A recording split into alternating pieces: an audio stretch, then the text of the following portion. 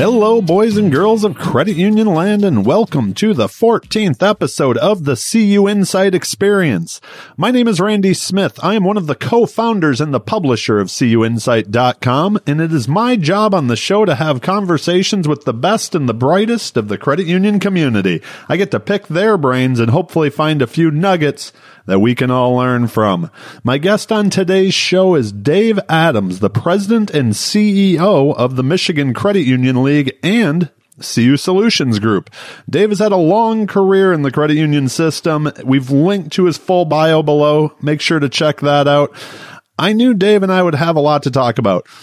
Leading a state league and a CUSO, I was interested to pick his brain on not only the advocacy side of credit unions, but also the business side as well. And the conversation didn't disappoint. We talked about disruption in financial services and what a transformational time it is for our movement.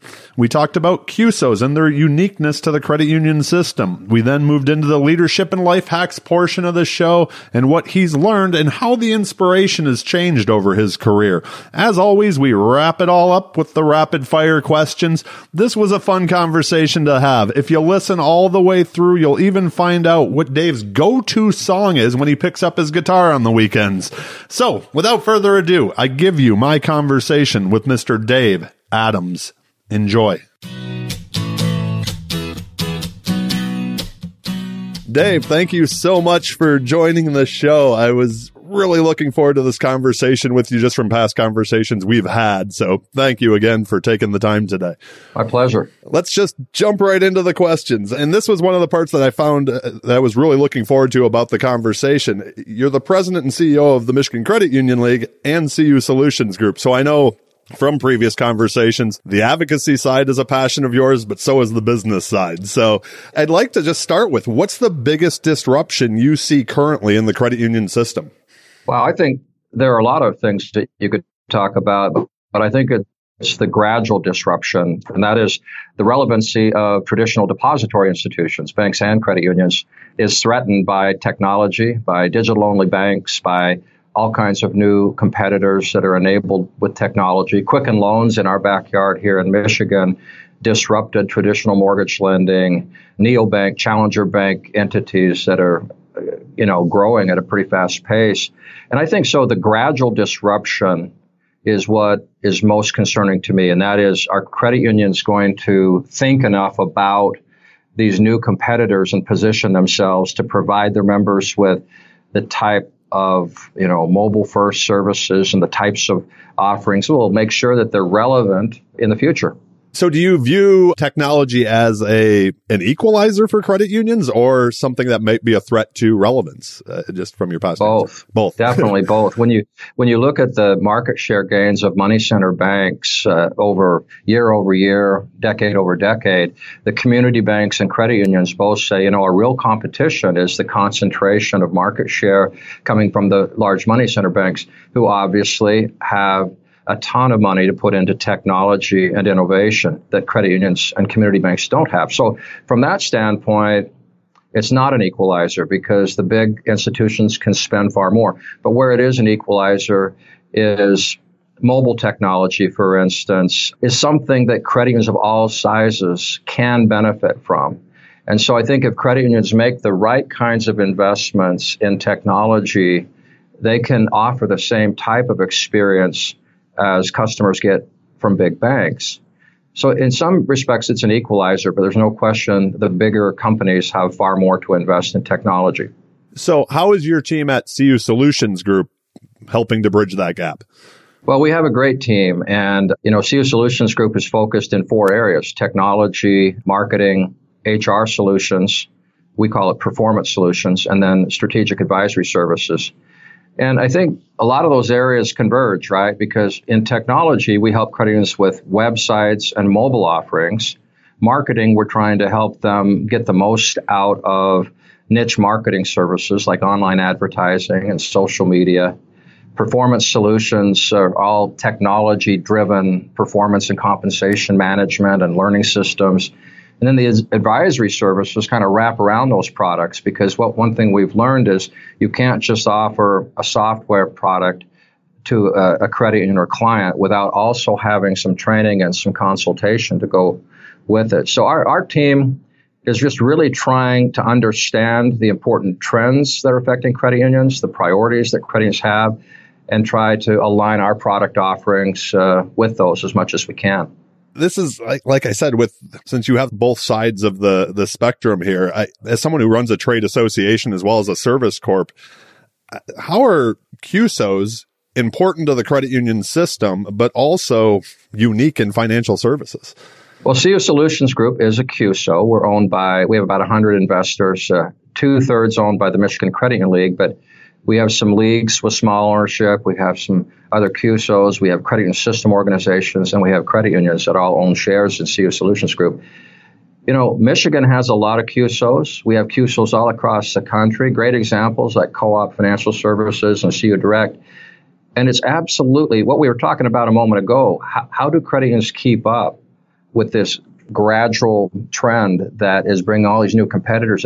The way they keep up is they collaborate and they invest together, whether it's pooling resources to do your mortgage lending through a mortgage lending CUSO, or whether it's kind of more narrow single-purpose CUSOs like CU Direct and Co-op Financial Services. In our case, we're sort of a multi-service CUSO, but it's all about benefiting from the collaboration of shared ownership in product development and delivery. In a previous episode, someone who had been in, credit unions for 30 plus years said that she felt that like that cooperation, she almost was seeing it come back. Like it for a while, it kind of went away a little bit. Now she said, is that something you're seeing as well, that you're seeing more cooperation? Well, I think one of the most stark examples of that is what we're seeing with CUNA's Open Your Eyes to a Credit Union campaign. I've been attending national credit union roundtable meetings for my whole career, 30 plus years as a CEO of a league. Cooperative advertising is something that the largest credit unions said, don't do it. We don't want to operate. We want to promote our own brands. And now you see the largest credit unions being the impetus for working with CUNA and leagues to create a brand awareness initiative. That's an example of how credit unions of all sizes recognize there are some things that we have to do collaboratively that we can't do on our own. But there are numerous examples of that. Like I said, mortgage processing, business lending, technology, CUSOs, investment CUSOs. And I think credit unions are very, very smart. Leaders of credit unions of all sizes understand that they need CUSOs to pool resources and to share the costs of product development and product delivery. It was interesting. I mean, as you mentioned, with the national awareness campaign, it seemed like it was the big ones who actually jumped in first and kind of put their money where their mouth was, right? Like to get everybody else on board, like we're in. But you see that, CU Ledger is another example of the largest credit union saying, okay, there's something here with blockchain and distributed ledger technology, so let's invest in it and figure out how we can use it. Certainly, small, mid-sized credit unions pool resources because they can't afford it. They don't want to have an in-house small business lending operation. So sometimes it's the small, mid-sized credit unions driving a CUSO, and there are lots of examples where larger credit unions understand the need to collaborate as well. Is there a current belief held by credit unions that you think will significantly change in the foreseeable future? Well, I think there are a lot of things, and I think it ebbs and flows. For one, I think we were all concerned about, those of us in the association world were concerned about what I would call a short-term trend toward looking at conversions to bank charters. And I know that there are still some credit unions that consider that. There are probably still some conversions happening, but it's not nearly as concerning or as prevalent as it was just 5 to 10 years ago. So that's one area where I think it challenges our philosophical fabric when you have that kind of a trend happening. I think where I see some of that would be like paying volunteers or paying directors. I think there are about a dozen states now that realize that boards of directors of credit unions, it's okay to have some minimal compensation. It doesn't disrupt the philosophical fabric of credit unions. But there are a lot of states like Michigan who still hold fast to the notion that having unpaid volunteers as board members is a positive and an important part of our framework. So I think director compensation is one of those things. I think collaboration, we brought that up. I mean, you hear from time to time, oh, we don't cooperate as much as we used to.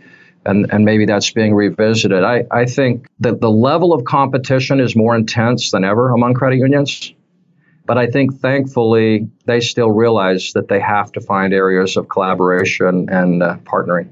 Any advice for maybe people out there who get freaked out by all the change? Well, I think change is hard for everyone. It's far more comfortable for most leaders and for most team members to have a well-oiled machine and having just the business continuity, not having to worry too much about threats and disruption to your business model.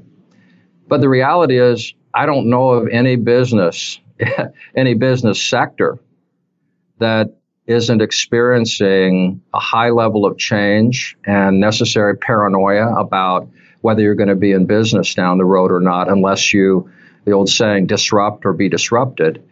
And I think that if people aren't comfortable with change in any kind of a leadership position, they shouldn't be leaders. And I think depending on the position you're in and the career path you choose, certainly there are safer paths and safer careers that don't have a lot of change and a lot of sort of dynamic things that relate to that role. But I think if you're in a job, almost any job where you want to move up the ladder, learn new skills, and have a meaningful career, you just have to get comfortable with change. I know we've bumped into each other. I think this past year it was on the escalators at Money 2020. So both of us like looking outside our industry to see what's coming or what's going on. Right. So I know that innovation and change are, passions of yours. What's your reaction to that's the way we've always done it? We seem to hear that a lot in our space sometimes, Well, I think that's one of those sayings that any leader would cringe at if they do hear it. And that is probably one of those phrases that is uttered at the water cooler or outside a circle where a leader might hear it, because it's hard for me to imagine any manager or any leader being comfortable hearing that from a team member.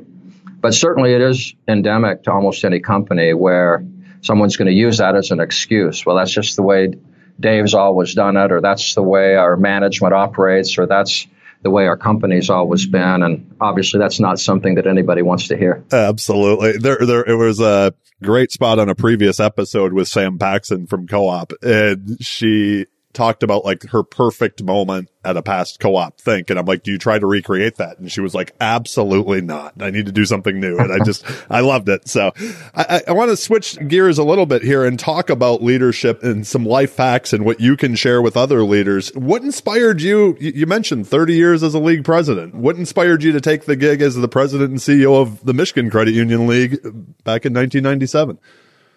I got married young. I had children early. I had a large family. I had to feed them. I had to push my career to support my family lifestyle, I suppose. But seriously, 21 plus years ago, I was the CEO of the Washington Credit Union League in the Seattle area, and I loved what I was doing. I think I got a little bit restless. I was 6 years into that job, and at that stage of my life, I was still a bit restless and looking for something new and something different. And the Michigan League job came open. I'm a Western boy. I was raised in Utah, spent my whole life there until the age of 32 when I moved up to Washington State, even further west. It had never crossed my mind to head east, and certainly not to a so-called Rust Belt state. Michigan didn't have the image maybe that would attract a lot of Westerners. I'm so glad I made the move, because what I found when I came here, the credit union system is so strong.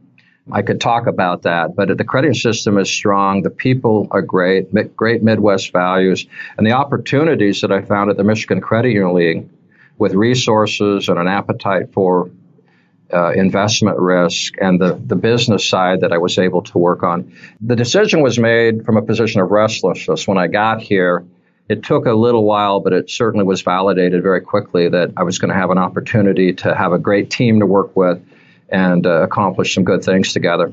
I'm a guy who was born and raised in Michigan. I was there for my first 30 years, so it will always be home. And as we record this, it's actually the Tigers opening day. So I think the game starts in about an hour and a half. And I forget if you lean blue or green in your college allegiances. Growing up, I always leaned blue. When I moved away, I didn't go to either school. I went to a small school in Midland, Michigan, Northwood University. But after I moved away, I really just became a homer. I mean, I had Detroit Lions tickets even for 5 or 6 years after I moved from Michigan. So I used to try to get back to as many games as possible. I gave those up. But how has the inspiration changed? You mentioned what brought you there, but I mean, to stay and obviously flourish in that environment and the way that you just talked about, not only the league, the credit union system in Michigan, but also your team. How has that inspiration changed with time on the job?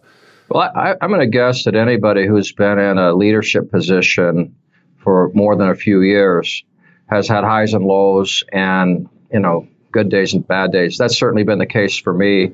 There were periods in my tenure here where I wondered, what was I doing and what was I thinking moving here, and would I be able to contribute anything? And again, the restlessness. And there was a period, I don't know when it was, where I crossed the line, where I had this incredible support from my board. I had just a fantastic team, which I do today. And it just got to be a lot more fun. And so I would say certainly the last 10 years or the second half of my tenure here, it's just been great.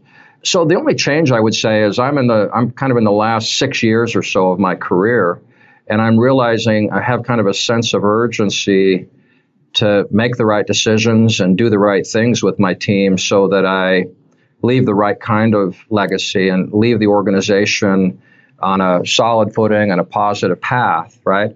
And so my inspiration, I would say, it's like other things in my life. As you get older, you start to realize, okay, you need to take advantage of every day and every month and not waste time. That brings me to multiple questions, actually, from what you just said. So I'm looking forward to this next chunk here. How would you describe your leadership style today and maybe compared to the past, as you were just talking about that change in, I don't know if priority is the right term, but. Well, so I have a finance degree and an MBA, and that's not the most natural background for an association leader. More often you have someone come from credit unions or come from a law background, a political science background. So I would say starting out in my career, I was very business schoolish, structured, process focused, and I still am that way to a great extent. But I think where I've mellowed in the most recent 5 to 10 year period is I'm gaining a better appreciation for the balance that you have to have between being structured and process oriented versus focusing on people and helping them be the best that they can be, and being patient, being more perceptive to aligning talents with different functions in the organization. So, I've come to realize and respect a lot more that managing and leading is more about figuring out how to get out of the way. It's more about helping to shape a vision and then empowering, getting out of the way, and helping where you can help, but not hindering progress by being overly involved in the wrong things. And I hope I've become better at that, but time will tell. If you look at, you've mentioned your team multiple times already. What's the greatest strength of that team? And is that something that you built over time, like looking for certain strengths when you're, filling out the team? Or? Well, I think our team is more like a football team than a basketball team or a tennis team. It's not one dimensional. So, because I have the Michigan Credit Union League, 20 employees doing trade association things, lobbying and education events and publications. And then our CUSG team, each part of that team are different: technology, marketing, performance, and advisory solutions. So it's really a group of sub-teams, is the way I look at it. And what's great about our teams, the sub-teams, and then the team as a whole, is we have a lot of very talented people.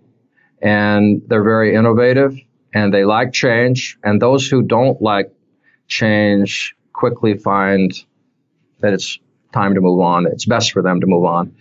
And so I would say the strength of our team is the ability for them individually and in small groups to inspire each other to take on things that are creative and forward thinking, and not worrying, hopefully, about failure, not worrying about making mistakes, because you're going to have mistakes and missteps when you're trying to do innovative and cutting edge things. And so I think they're just a great group of folks who are willing to take risks, and they like each other. They work well together. To keep with the football analogy, you have quite the coaching tree of other league presidents who worked for you and such too. Is that a source of pride for you at this point of your career, or?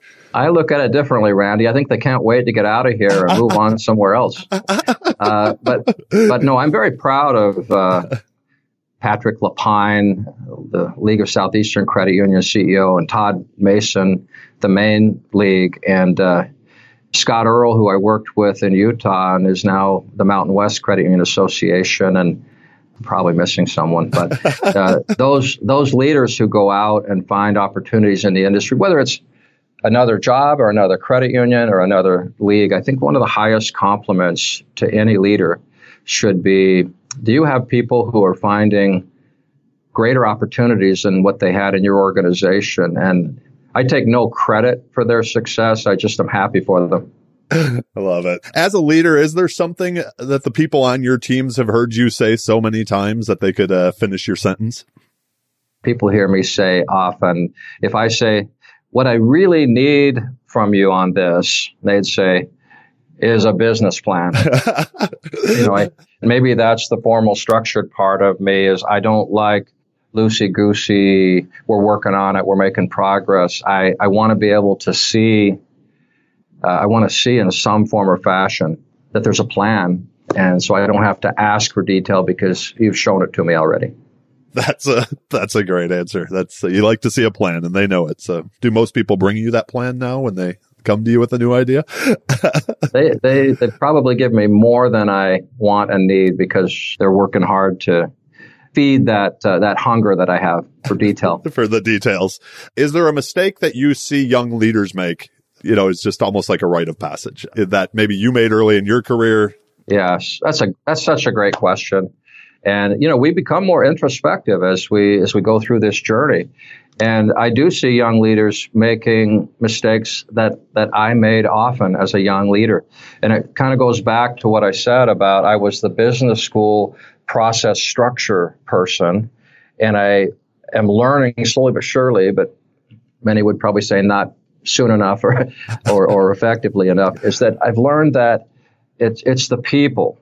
And it's being authentic and genuine with people and earning their trust by having that conversation with them about something that's going on in their life, and showing that you're a real person like them and that you care. And so what young leaders do, one mistake that they make that I made often, is I got too caught up in the process and the deadlines and the accountability, and failed to step back and say, look, I'm going to close my laptop and I'm going to come around and sit on that side of the table with you. And let's have a talk about what's going on in your life and how can I help you? And let there be some emotion and let there be some vulnerability. There's so much comes from experience, right? Like as we move through this life, has there been a piece of advice or a life lesson that you received that you've just carried through your career? Yeah. Early in my life, it was my mother who said this to me. She said, you're going to make mistakes, and when you do, take responsibility for them. And in business, too often, I won't name names, but there are leaders in our midst these days who don't have the humility to admit when they make a mistake. And I think that gets people's trust and respect and support when you can say, you know what? I take full responsibility for that. I misread that situation. I made a mistake, but now we're going to fix it. So I think that's an important life lesson in your personal life as well as in business. When I think of that and hear that, I think of an early manager that I had right out of college, and he impressed on all of us in this training program that one of the greater answers was, I don't know, but I'll find out the answer for you. And, as long as you followed up, as long as you took the responsibility and this, but he also talked about this very similar that like as your mother, that if you make the mistake, just own it. And, people respect it and you move on. So when you run into a wall, whether it's yourself personally or your team, and you're just kind of butting your head up against a problem and having a hard time finding the other side, do you have any hacks or things that you do to kind of take your mind off it, take a look at it from a different angle? Don't make tough decisions late at night. Have a glass of wine, sleep on it, get the coffee in the morning, and take it on the next day. We're always going to hit walls, but seriously, I think that sometimes you need to hit the pause button and step back from it. Certainly, to the extent possible, get some opinions from people who you trust to be candid and honest with you, and then step back and revisit it. Sometimes you hit a wall and that's telling you that it's time to abort on something. So sometimes that's the toughest part of leading and managing, is knowing when to cut bait and admit that something didn't work out. Time to move on to other priorities.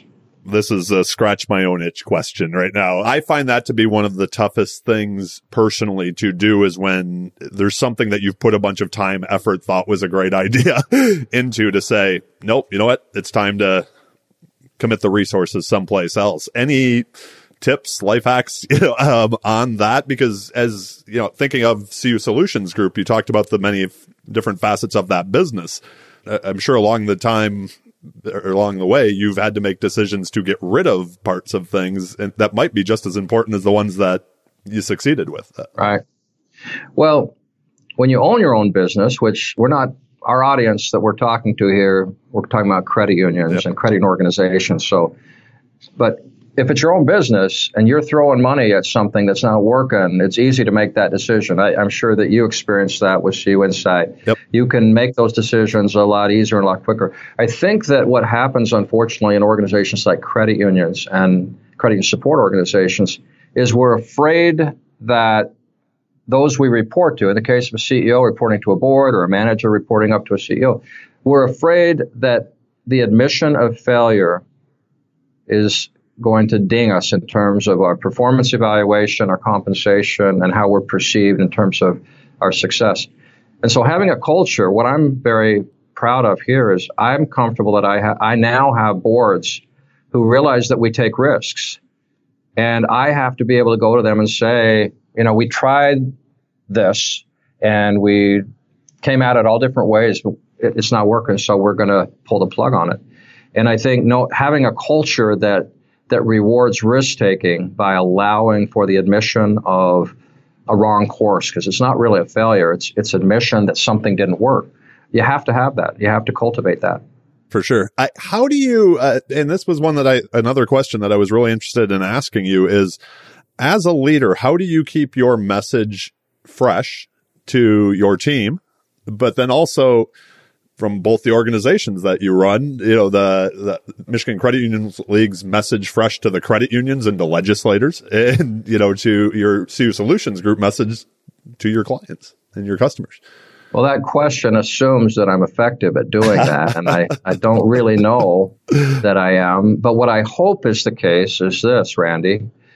Whether it's the association or the CUSO, CUSG, each year when we go through a planning process in the late summer and feeding into the fall as we refresh our strategic plans, there's a whole lot of stuff that we hold to and keep constant, but we're always looking for fresh ways to approach our plans and our business model and the way we communicate with our team members. So, I think refreshing the message, I think what is most needed with teams, whether it be a trade association or a CUSO or a credit union, is the realization that there is a focus and that we're focused on things that people can be passionate about and can enjoy being a part of. So, for instance, we revised our mission statement a few years ago. It was helping credit unions serve, grow, and remain strong. But within my team, in our HR department, they said, but let's add so that we can make an impact on people's lives. So our mission statement now is helping credit unions serve, grow, and remain strong so that together we can make an impact on people's lives. And what that reminded me of is that people are most productive and most motivated when they're doing something that they're passionate about. I agree. If you have a free day, nothing on the calendar, what do you do to recharge? What passions do you have outside of credit unions? Summer or winter? I'm in Michigan. That's true. Well, okay, summertime, which, by the way, we're very much looking forward to. I love getting out on a boat on the lake, enjoying some sunshine. I like playing around a golf. I like travel any season. It's nice to get away for a weekend somewhere, spending time with family. Simple things. I enjoy family and friends, a good glass of wine, and those are some things that come to mind. That sounds about perfect. So want to be respectful of your time. So moving on to the third part of this, to me, it's the part that we get to have a little bit of fun. The rapid fire questions. The questions are rapid. Sure. Your answers do not have to be. Do you remember the first time that you got into trouble, like memorable trouble? I thought you were going to ask me about my first kiss. Maybe we should add that one in, right? Yeah, I do. When I go back as a kid, I learned a valuable life lesson, but I got in trouble in 6th grade because I was hanging out with the wrong kind of friends. And one of my buddies suggested that it would be really cool to play hooky and go up to his house. And so we walked up to his house. I don't know what I was thinking, but we ended up at his house doing who knows what. And a knock came on the door. His father found out that his son and a couple other boys were not in school.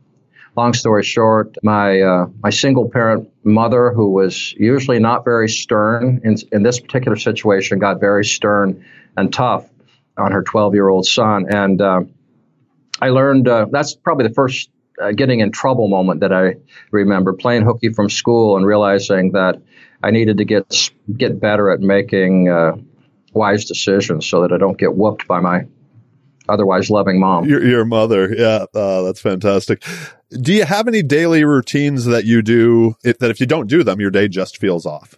Yeah, I try to exercise every day. If not in the morning, we have a gym here at work. I try to get 40 minutes in on the elliptical but I like to run, do the cardio. And so my daily routine, I feel like I need to get a little exercise in. Got to have that morning cup of coffee. Those are the two things that come to mind. The random question, what's the best album of all time? The one you can listen to from front to back. I play the guitar. It's a little known fact about me. I taught guitar lessons to get through college, and I still like to play and sing. I love country rock, and one of my favorite bands of all time, who I just went to their farewell tour here in Detroit, the Eagles. And the Hell Freezes Over album, I think, has got to be the one that I look at and probably listened to more than, and maybe played some of the songs more than any other. So you said you played guitar most of your life, it sounds like. Is that something that takes your mind off things? It gets you away? I should have mentioned that. That's not a daily routine, but it's certainly part of my weekend regimen. I love to get up and make breakfast and have the coffee, and then I'll head right to the guitar and play some songs and unwind. I find that very therapeutic. I've been able to pass that on to my adult children. 4 out of the 5 play the guitar, and I love the guitar. I love music, and I highly recommend to any young person that they pick up an instrument and realize that that's going to be something that's going to stay with them their whole life. Do you have a favorite song or a go-to song that you just love to play? Yeah, actually, James Taylor, Fire and Rain would be the song that if I'm just sitting there and don't want to pull up my music tabs and follow words and chords, something that I've had in my repertoire since I was probably 15. Just love that song. That's awesome. I'm a big reader. We have a stack of books all over the house. I mean, stacks of them. Is there a book over your career that you've either recommended or gifted to other people often, or one that you think everybody should read? We have a couple books that we've sort of built into our culture here at the organization. Daring Greatly by author Brené Brown is one that I passed on a lot. I had a friend who shared that with me, and That's a great book. The business self-help Bible, The 7 Habits of Highly Effective People, Stephen R. Covey, might sound like, well, man, didn't that come out in the 50s? You're still referencing that. No, that's just such a great book for improving your life and getting grounded, and it has so much application for business. So those are 2 that come to mind.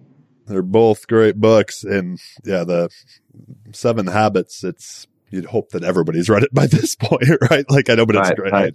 It should be mandatory reading, I think, in schools. One that's a little more current. There's a book called The Customer Service Revolution that deals with the consumer experience, and certainly credit unions are really focused on that. A credit union CEO here in Michigan shared that with me. It's a great book that talks about how you can do little things. You don't have to invest a lot of money to reinvent your consumer experience. So that's a great read as well. I will have to check that one out. We will link to all 3 of those in the show notes so everybody else can check them out as well. You kind of touched on this earlier, but as you've gotten older, has anything become more important to you? And maybe more importantly also, what's become less important? And to put that into context, what advice would you give your 25-year-old self? Well, there's a country song that has the catch line is things that matter, things that don't. And I think that as we get older and as we lose loved ones, or we have friends or family who get sick and experience all kinds of adversity, we realize that the things that really matter, that endure, are the little things, the helping hand, the kind gesture to others. It's not the business accomplishments where we say, I was a part of creating that program.